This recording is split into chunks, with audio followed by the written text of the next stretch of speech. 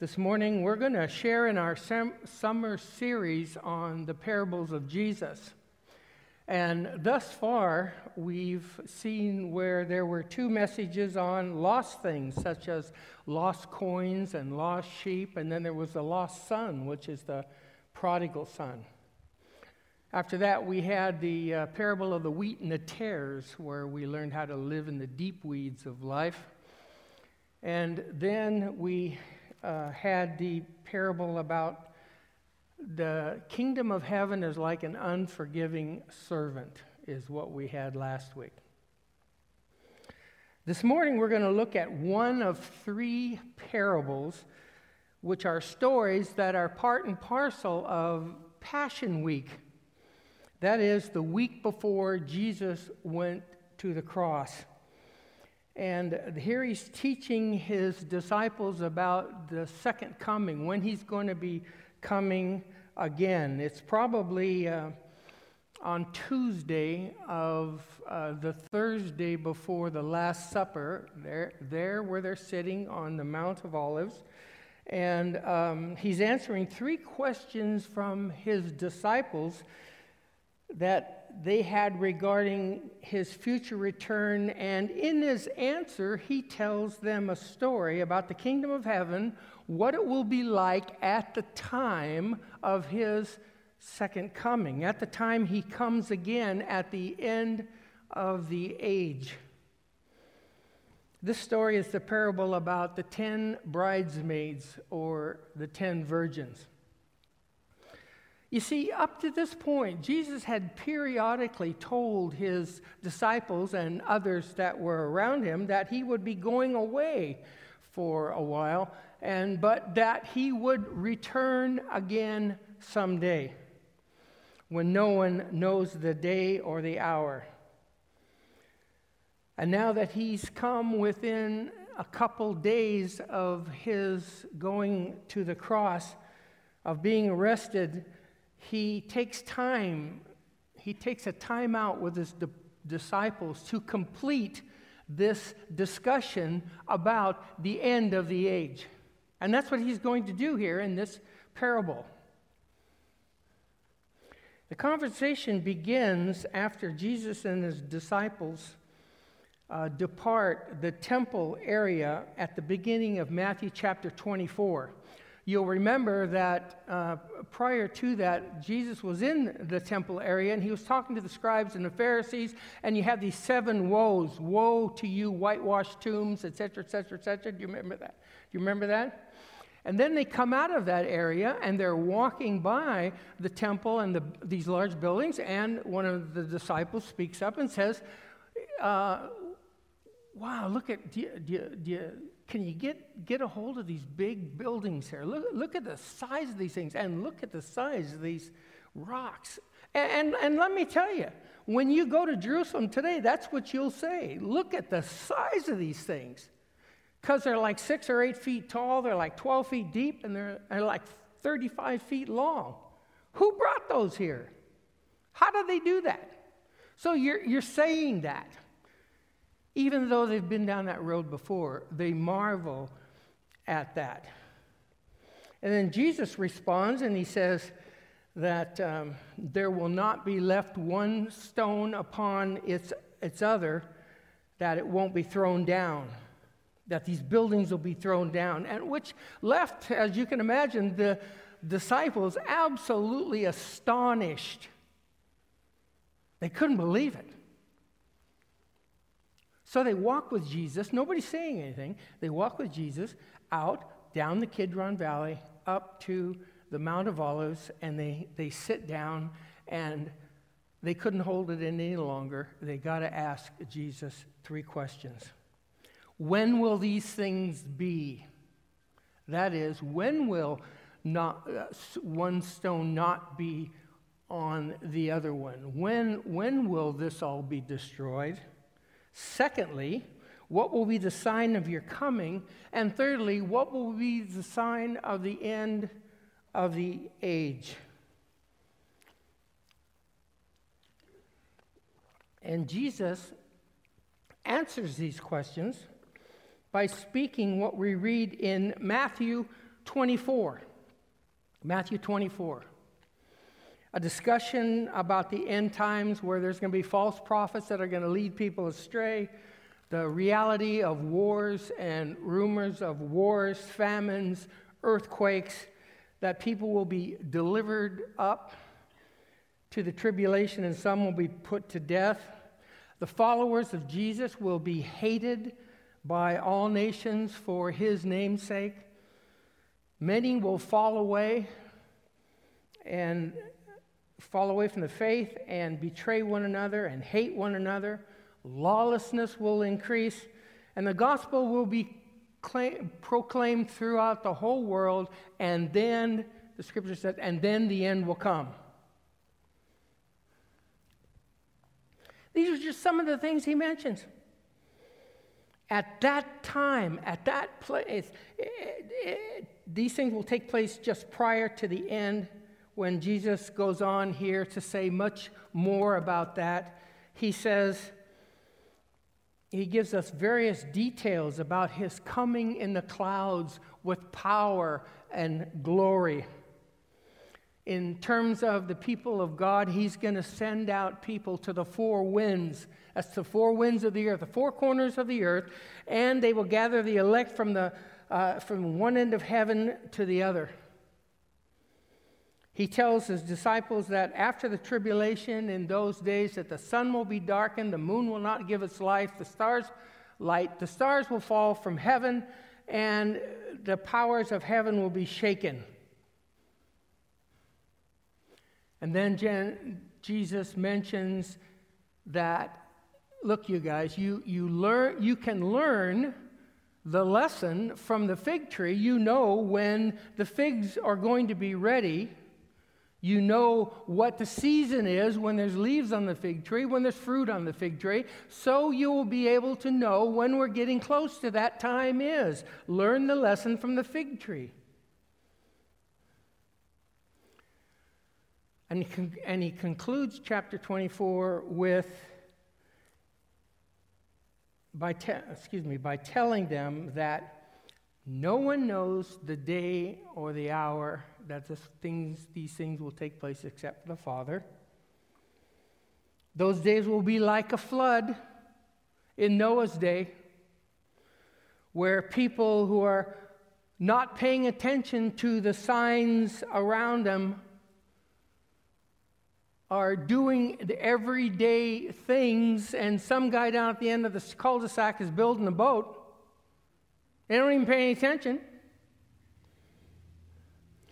Jesus impresses upon them that they need to be ready because the Son of Man is coming at a time when they least expect it. And then he concludes this section, chapter 24, with the story about a faithful and wise steward who, when the master takes some time away, he keeps on doing what he was hired for in the first place, as opposed to the wicked steward who saw the master leave and did not continue on with what he was supposed to do. And then the results of that, as you can imagine. After these words, after everything I've just said regarding the end of the age, Jesus begins his story to illustrate what the kingdom of heaven will be like at that point in time, with the story that we're going to look at today of the 10 bridesmaids or the 10 virgins. They're waiting for the groom to appear at a wedding ceremony.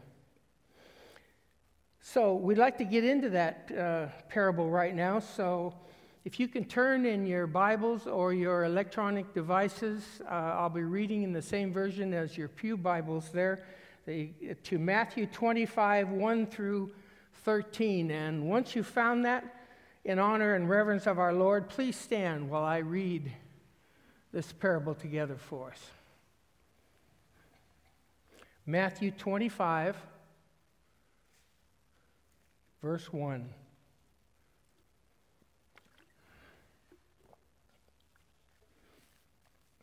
Then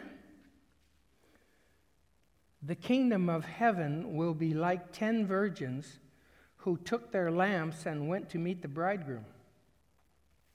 5 of them were foolish, and 5 were wise.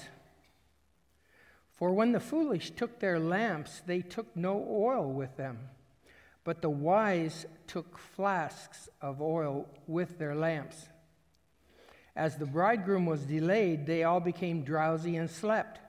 But at midnight there was a cry, 'Here comes the bridegroom, come out and meet him.'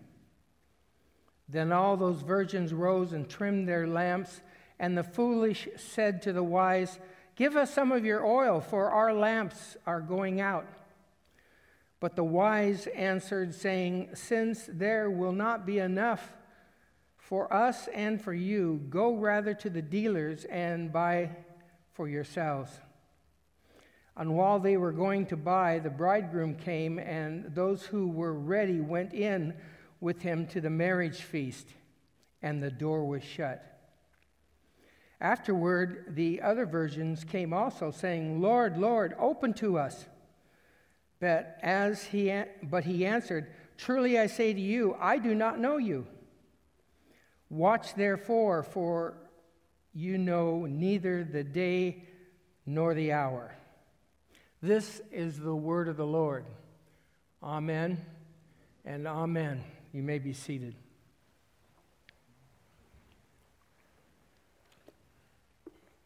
Weddings are popular events, aren't they? I mean, as soon as we read the word bridegroom here, we knew it was going to be about a wedding celebration. There are great times to wish a young couple well for the rest of their life.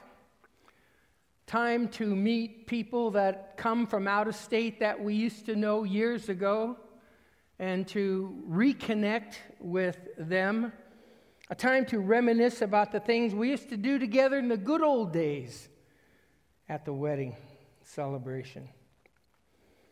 Time to engage with others, and there's such things as catching the bouquet or the garter or eating plenty of cake or the money dance with the bride, or do they still do the Macarena?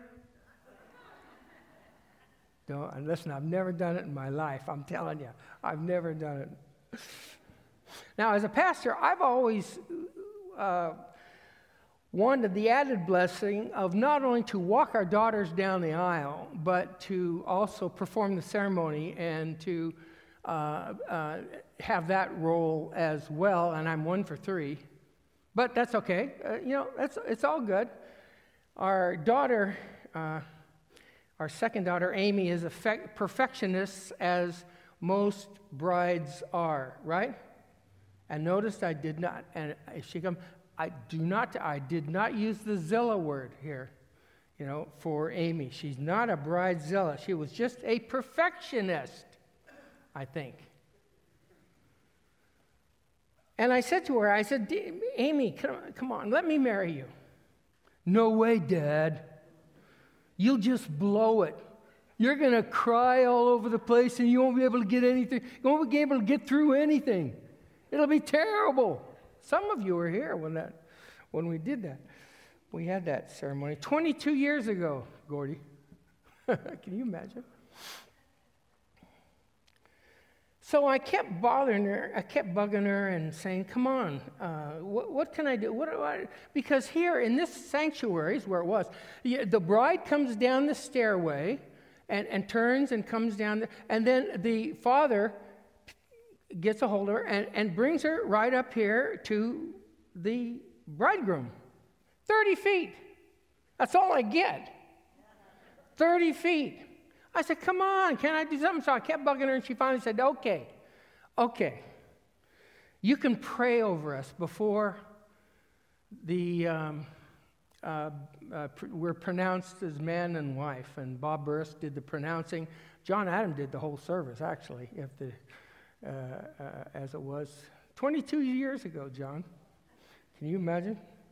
But anyway, as we got closer, I started to wonder, okay, I love to pray over couples at the end. It's just a blessing to place these newlywed couples into the hands of the Lord. But when the time came, I hadn't even started my prayer of blessings, and I began to choke. And Amy knew disaster was on its way. If I was to see her, which I didn't look at her, or I would have really lost it, I knew her face was probably really red, and she was looking for any place she could to hide. She wanted to go through that door over there. Get me out of here. My dad's a lunatic. She was right, of course. She's right to this day. And I'm grateful for having been given the chance. So as we look at the details of this parable, notice, let's just start up front. Notice that it starts with the word then. This is the ESV version. It starts with the word then. In the NIV, it says at that time, which is the only time the word then or at that time, that phrase is used in a parable in the Bible, at the beginning of a parable. And then the word then or at that time points to the time just prior to the second coming of Jesus at the end of the age. And the rest of the parable says what the kingdom of heaven will be like at that time. I'm going to read that first sentence again. Then the kingdom of heaven will be like 10 virgins who took their lamps and went to meet the bridegroom. Then, in those days, when Jesus comes again at the end of the age. We know this from the context of the story, and we know it from all of the words that Jesus said earlier in chapter 24. The temple will be torn down. There will be a sign of his coming, and the sign of the and the three questions that the disciples asked: when is the temple going to be torn down? When is the end of the age? And what will be a sign of his coming? In fact, it's significant to know that here in chapters 24 and 25, there are 5 instances where we are told to wait and watch because we don't know the day or the hour that Jesus will appear at his second coming. So that's what we know. That's the context of this parable. Another thing we need to look at in this story is that there's no word-for-word translation between the ancient Greek language to communicate what we know as a bridesmaid. The word in the ancient Greek is dekaparthenoi, and that means 10 virgins. That's why if you're looking at an NIV or most other translations will speak 10 virgins through the whole parable rather than bridesmaids. And since the bride is not even mentioned in the story, even though it's about a wedding ceremony, we can hardly call them bridesmaids, except that it makes so much sense to do so because of our culture. Our culture. Wouldn't you call those that are helping out, those women that are helping out in a ceremony, that are helping out the bride, wouldn't you call them bridesmaids? That's what we'd call them. That's what we know. That's how we can understand what this story means here. In the first century, these are all 10 young maidens who were all virgins according to cultural rules of conduct, and they too assisted the brides. I kind of like how the Revised Standard Version has it, and it calls them attendants. But for us, bridesmaids work, so I took all of my message and I took virgins out and I put in bridesmaids, so we can all understand what we're talking about here. So the bridesmaids or attendants went forth to wait for the bridegroom. Now, I need to tell you that commentary writers are all over the place. in terms of the sequence of events and the wheres are they at the bride's house? Are they at the groom's house? Yes, they're at the groom's house. No, they're at the bride's house. Blah, blah, blah, blah, blah. But because there's scant detailed information relative to these types of ceremonies out there. The first century Jewish wedding. And also, like our weddings today, there's no two that are alike, right? Oh, we're going to have the reception at the church. No, the reception's going to be it's a destination wedding. The reception's going to be at the winery down the street. Or it's going to be here, or it's going to be there. It's going to be held at this house, it's going to be held at that house. It's all different. I did read some Jewish extra-biblical material, but it wasn't significant enough for me to bring it forward to you today, so sorry. One note was about a story of a bridegroom who fell in the boudoir and cracked his head and died on his wedding night. Now, how is that relative? How is that relative to what we're talking about today? It isn't. However, having said that, I need to tell you that the general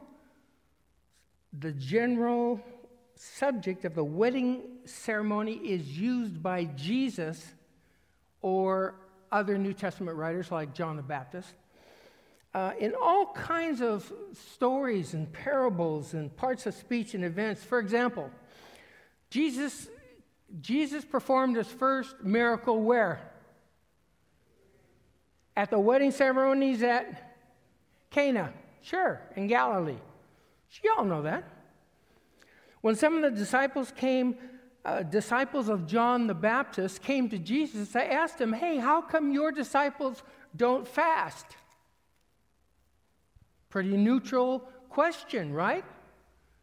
How does Jesus respond? He says, can the wedding guests mourn as long as the bridegroom is with them? The days will come when the bridegroom is taken away from them.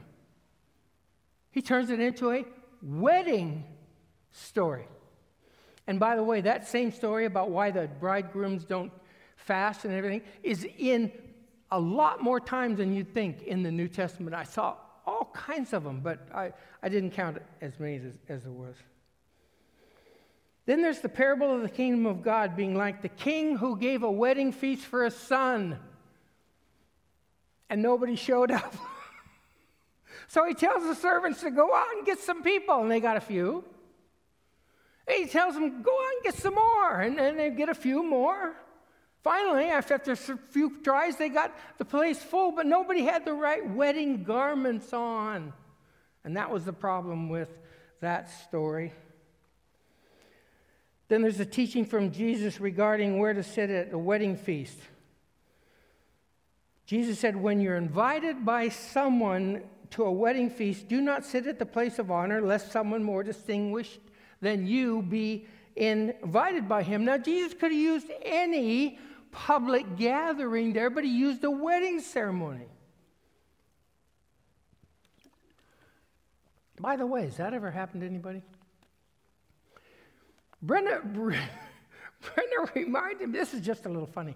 Brenda reminded me the other day of the time we went to a wedding, and we knew that the mother of the bride, and so oh, Jim and Brenda, come, sit right here. And this is the reception. Sit right here. Yeah, these are the family, and this is so and so and so and so. Sit right here. Here's 2 seats for you right here, right up front.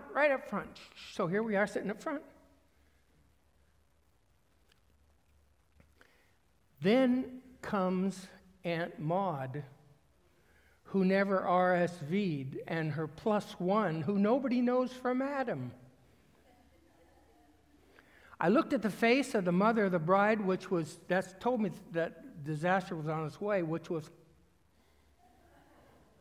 Jim and Brenda, can you bring your stuff, get all your stuff in. Yeah, because you just come on, just follow me. Just come this way. And we sat in the back of no problem, it's okay for us. But, okay. Then we see in the book of John where John the Baptist says this. He says, "The one who has the bride is the bridegroom. The friend of the bridegroom who stands and hears him rejoices greatly at the bridegroom's voice. Therefore, this joy of mine is now complete. He must increase and I must decrease." Y'all remember that? Y'all know that John the Baptist has prepared the way of the Lord. He announced the coming of the Lord. And then here he's saying, he must increase. It's time for me to fade out. I've done my job. If you've done your job in the kingdom of God, you've done your job. You've done your job. John the Baptist. And there's plenty of more in Scripture. I mean, I didn't even, plenty. But isn't it interesting that this story or the use of the wedding ceremony is throughout the Scriptures? And so we can conclude by that those who are hearing this parable of the bridesmaids actually know what Jesus is saying because they've heard him talk about the wedding ceremony before in all different kinds of ways. That's just what we're doing today, trying to figure out what the parable of the 10 bridesmaids is all about. Now, key to the story of the 10 bridesmaids is that 5 of them are considered wise, and 5 are considered perfect. I didn't want to go over to this side because there's nobody foolish looking over here. I just didn't want to,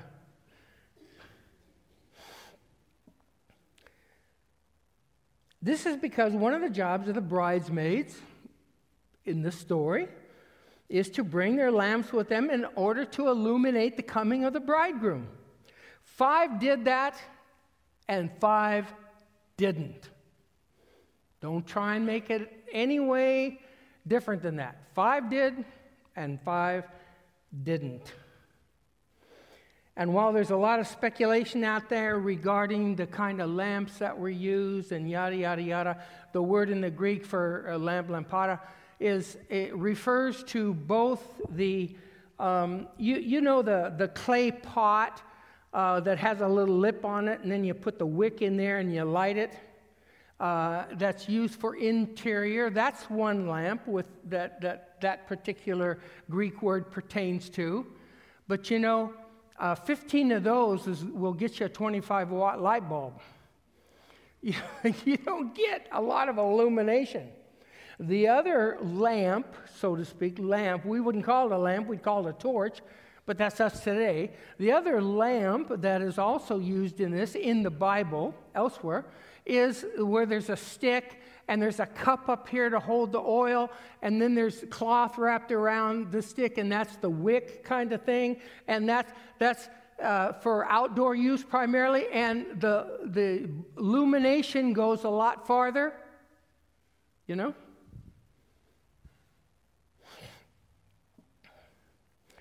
So it does make sense then that a torch type of lamp would be effective because it's providing maximum illumination. So along with their lamps and their wicks, which they needed to be trimmed, the 5 bridesmaids who were smart, the wise ones, also carried what?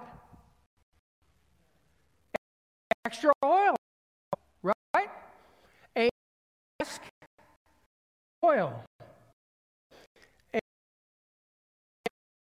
Lest the lights of the bridegroom are, and so ready. So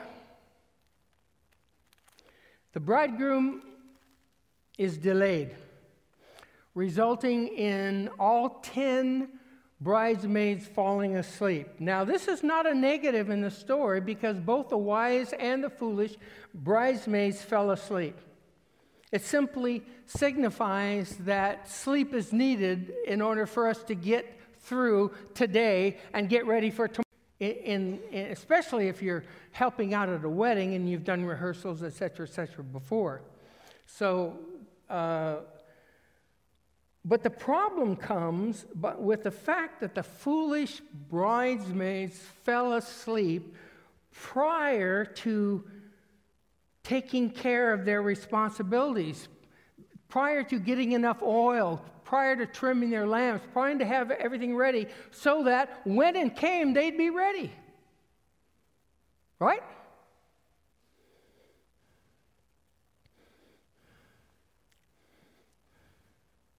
They didn't accomplish their objectives. So midnight comes and there was a cry, "Here's the bridegroom, come out and meet him." All of them awake. They all trim their lamps and they all go out to meet him. And verse 8 is where it dawns on the foolish bridesmaids that they don't have enough oil to take care of their responsibilities because their lamps are going out. And the foolish bridesmaids then ask to borrow oil from the wise bridesmaids, and they refused because this would have caused a shortage for the wise bridesmaids as well. And there would have been darkness, and the accomplishment of what was trying to take place relative to the coming of the bridegroom wouldn't have happened. It would have fallen on its face because there's no light. There's no street lights out there. No Denny's, no In-N-Out, no golden arches out there to light the street. It's really dark.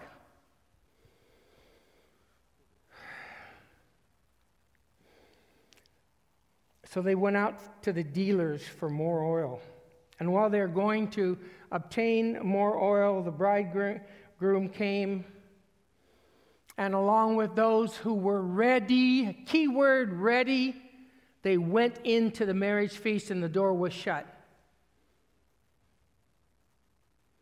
The 5 foolish bridesmaids returned with plenty of oil, but when they banged on the door, they weren't let in. The bridegroom, as represented by the word "he" there in the text, responded from behind the door, "Truly I say to you, I do not know you."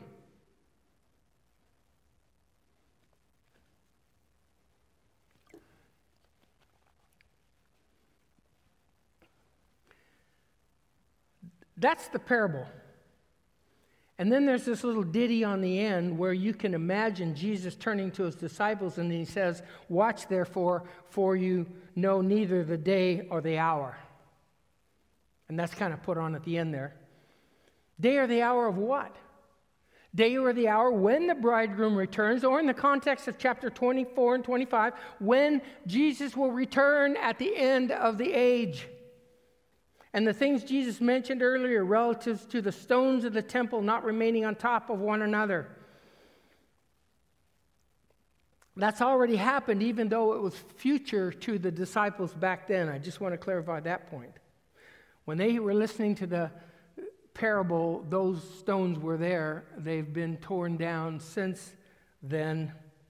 Of the rest of the things he taught the disciples, they take place at Jesus' coming at the end of the age. So we need to watch as they come to pass and be ready for him. This is the heart of the story of the 10 bridesmaids. And the fact that 5 were wise and 5 were foolish clearly tells us that when the day or the hour finally comes, there will be those who are not ready, because they will not have prepared themselves for that day. Jim, you're starting to preach like a fire and brimstone kind of a TV evangelist here. What on earth is going on?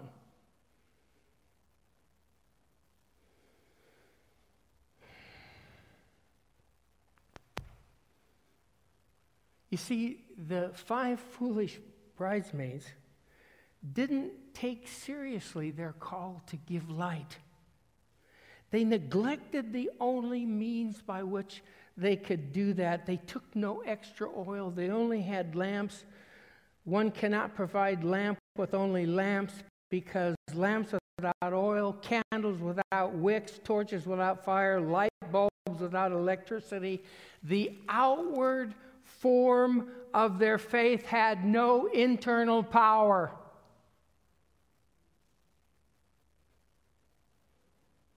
Yeah? Do you see that connection? Today, these would be self-acclaimed Christians on the surface, and their utmost priority should have been to be prepared and ready for the groom, and in that regard, they failed. I'm going to call it like it is because Jesus has called it is. Oh, they like their positions as friends of the bridegroom. Otherwise, they would have left the wedding, not even signed up to be a bridesmaid in a wedding.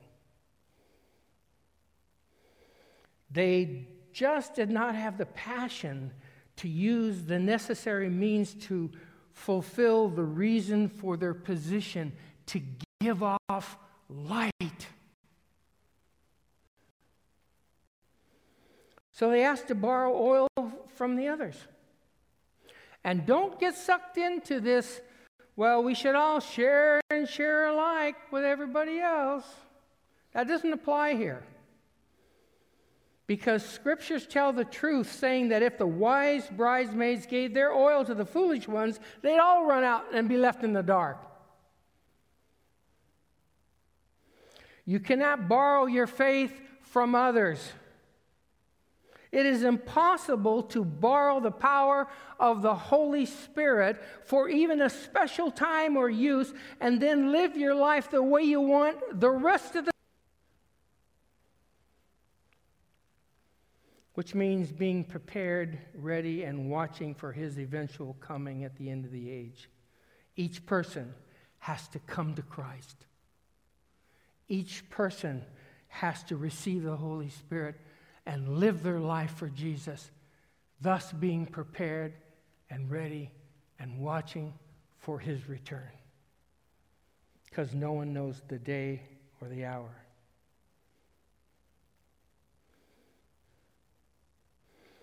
Because you know what? If you try and borrow your faith, you know what it's going to get you? It's going to get you a shut door and the words from the bridegroom saying, "Truly, I say to you, I do not know you."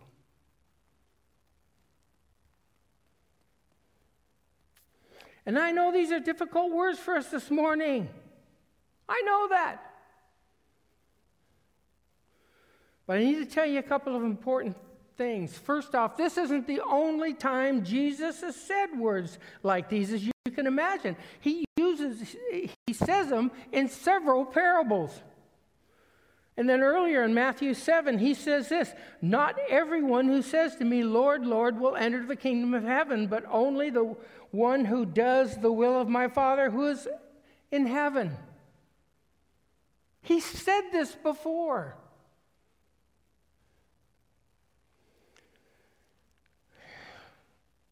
Now, I know what you're thinking. Yeah, I know he said that before, but why does he do that?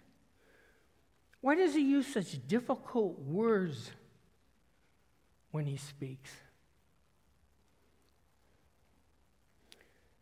Keep in mind, he's talking about the time when the greatest calamity that will ever take place across this planet will take place. Jesus gives us a hint of this just prior to telling his disciples this parable. He says in verses 21 and 22 of Matthew 24, "For there will be great tribulation, such as not been from the beginning of the world,"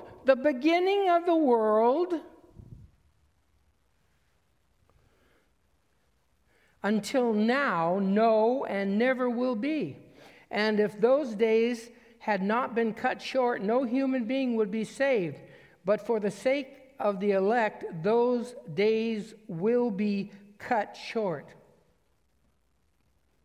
And then he begins to tell this parable, which has the point of needing to be prepared and ready and watching and being careful for the coming of the Lord, because nobody knows the day or the hour.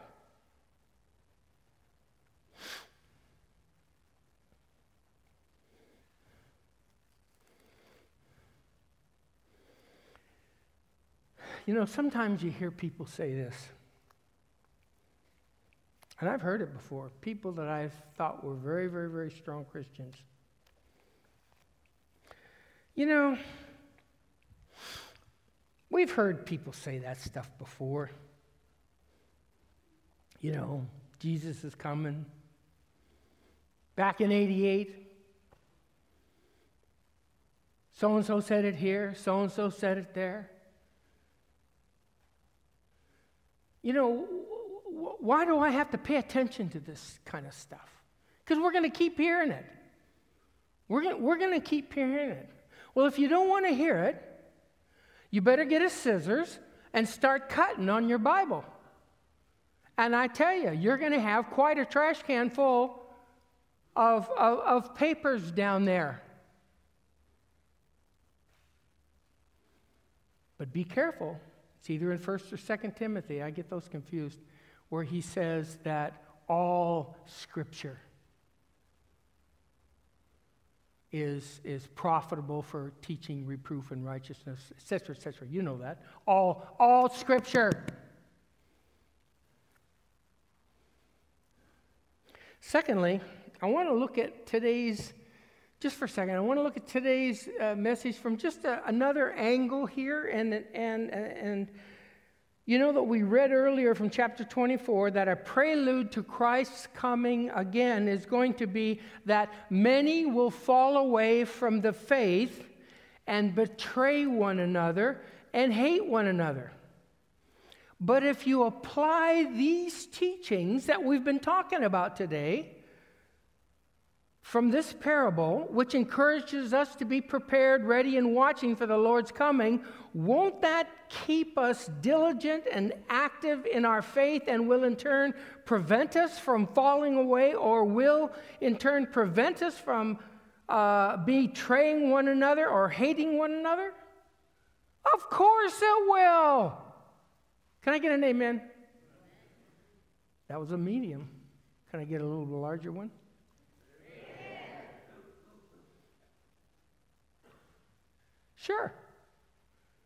Sure. That's how we keep from falling away. We keep alert. We keep in the Scriptures. We keep watching and waiting, because we don't know the day or the time, the hour. We don't know. Jesus doesn't know when he's going to be sent, only the Father. Okay, I hear you, Jim. I hear you. But look, I'm a person that likes to hear positive things. Isn't there a specific positive thing that you can say to us this morning from the parable of the 10 bridesmaids?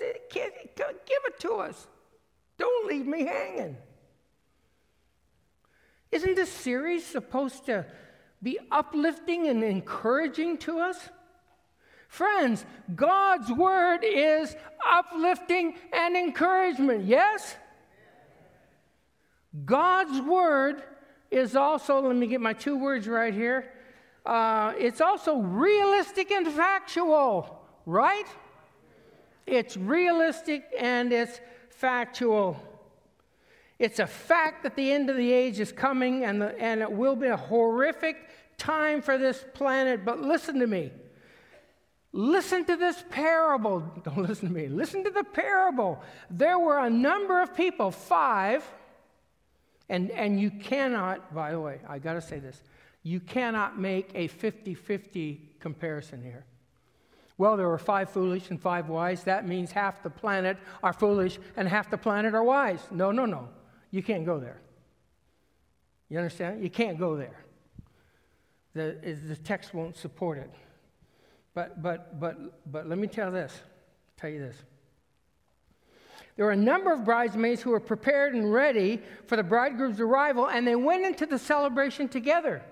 You know how that positive that is to be in the presence of the Lord forever? Can you get excited about that? That's why we're here. That's why you're sitting in these pews this Sunday. I want to hear more about Jesus because I know that's in front of me. His coming again. You're going to get me excited here in a minute.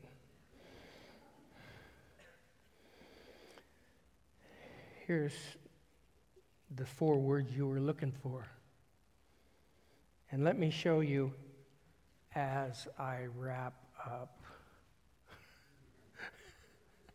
As I wrap up, let me show you what the 5 bridesmaids will see when they enter through the door and into the wedding ceremony. Can I show you that? We get a glimpse of it from Revelation 19:7 through 9, and let me read it to you. This is called the marriage supper of the Lamb. Let us rejoice, exult, and give him, Jesus, the glory. Is that what we're going to be doing on Saturday night? Oh, if you got the email, you've heard that. Well, we're going to be doing that out in the patio. We're going to be rejoicing.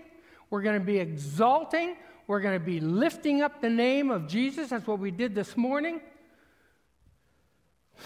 But he's going to be there. For the marriage of the Lamb has come, and his bride has made herself ready. It was granted her to clothe herself with fine linen, bright and pure, for the fine linen is the righteous deeds of the saints. And the angel said to me, write this, blessed are those who are invited to the marriage supper of the Lamb. And he said to me, these are the true words of God. Here we read about the church of Jesus Christ, the true church, authentic Christians who are the bride of Christ. And we, as the bride of Christ, the church, will be clothed in fine linens, which are the righteous deeds of the saints. Can you imagine that? You're going to have this robe on, and this little bit of thread going down there, that's the righteous deeds from Billy Graham. Or Paul the Apostle, or Timothy.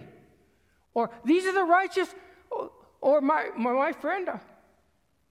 The righteous deeds of the saints. That's what we're going to wear.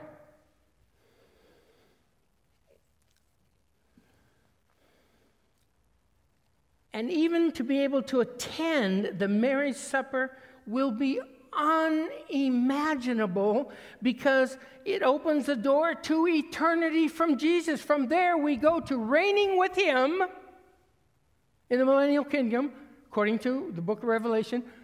At that time, we'll be with Jesus, reigning with him at that time. Now, isn't that something positive? Can you get behind that?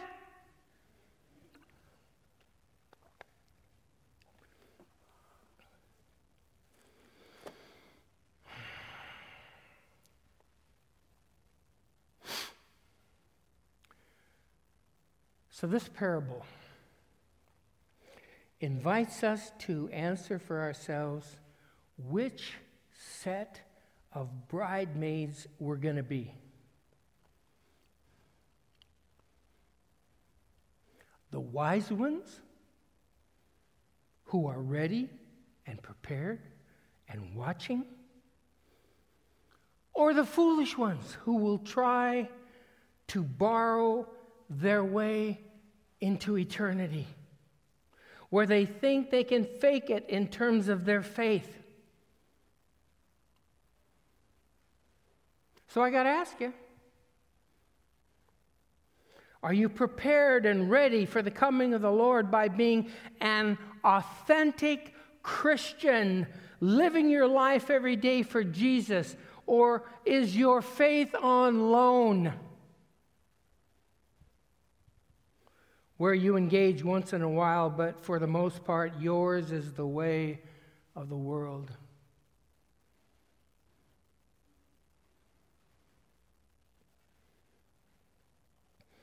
As the old Amish saying reads, be life long or short, its completeness depends on what it was lived for. Be complete in Jesus.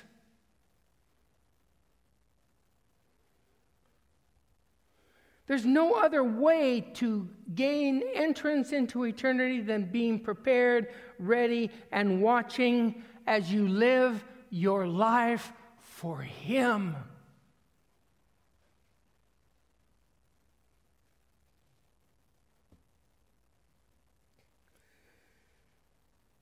In Jesus' name, amen.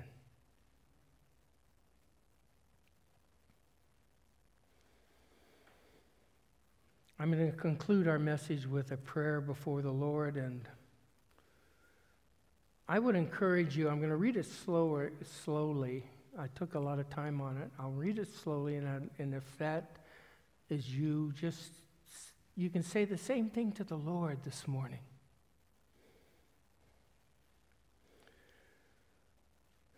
Lord God Almighty,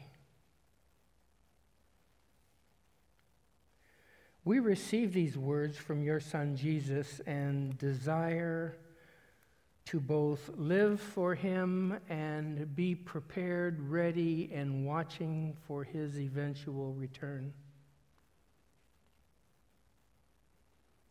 Speak to us, we pray, regarding this parable. And place a mirror in front of our hearts so that we might see what we are, the wise or the foolish bridesmaids.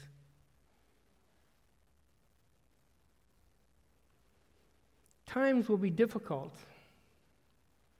and we know that the closer we are to you, the better we will be able to go through them. And Lord, if I am trying to borrow my spirituality from others by the things I say and do, forgive me, O Lord.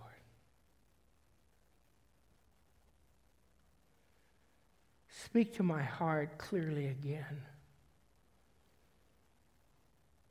and draw me closer to you more than ever before. For Jesus, I do love you. And I want to be your attendant for the rest of my life. In Jesus' name.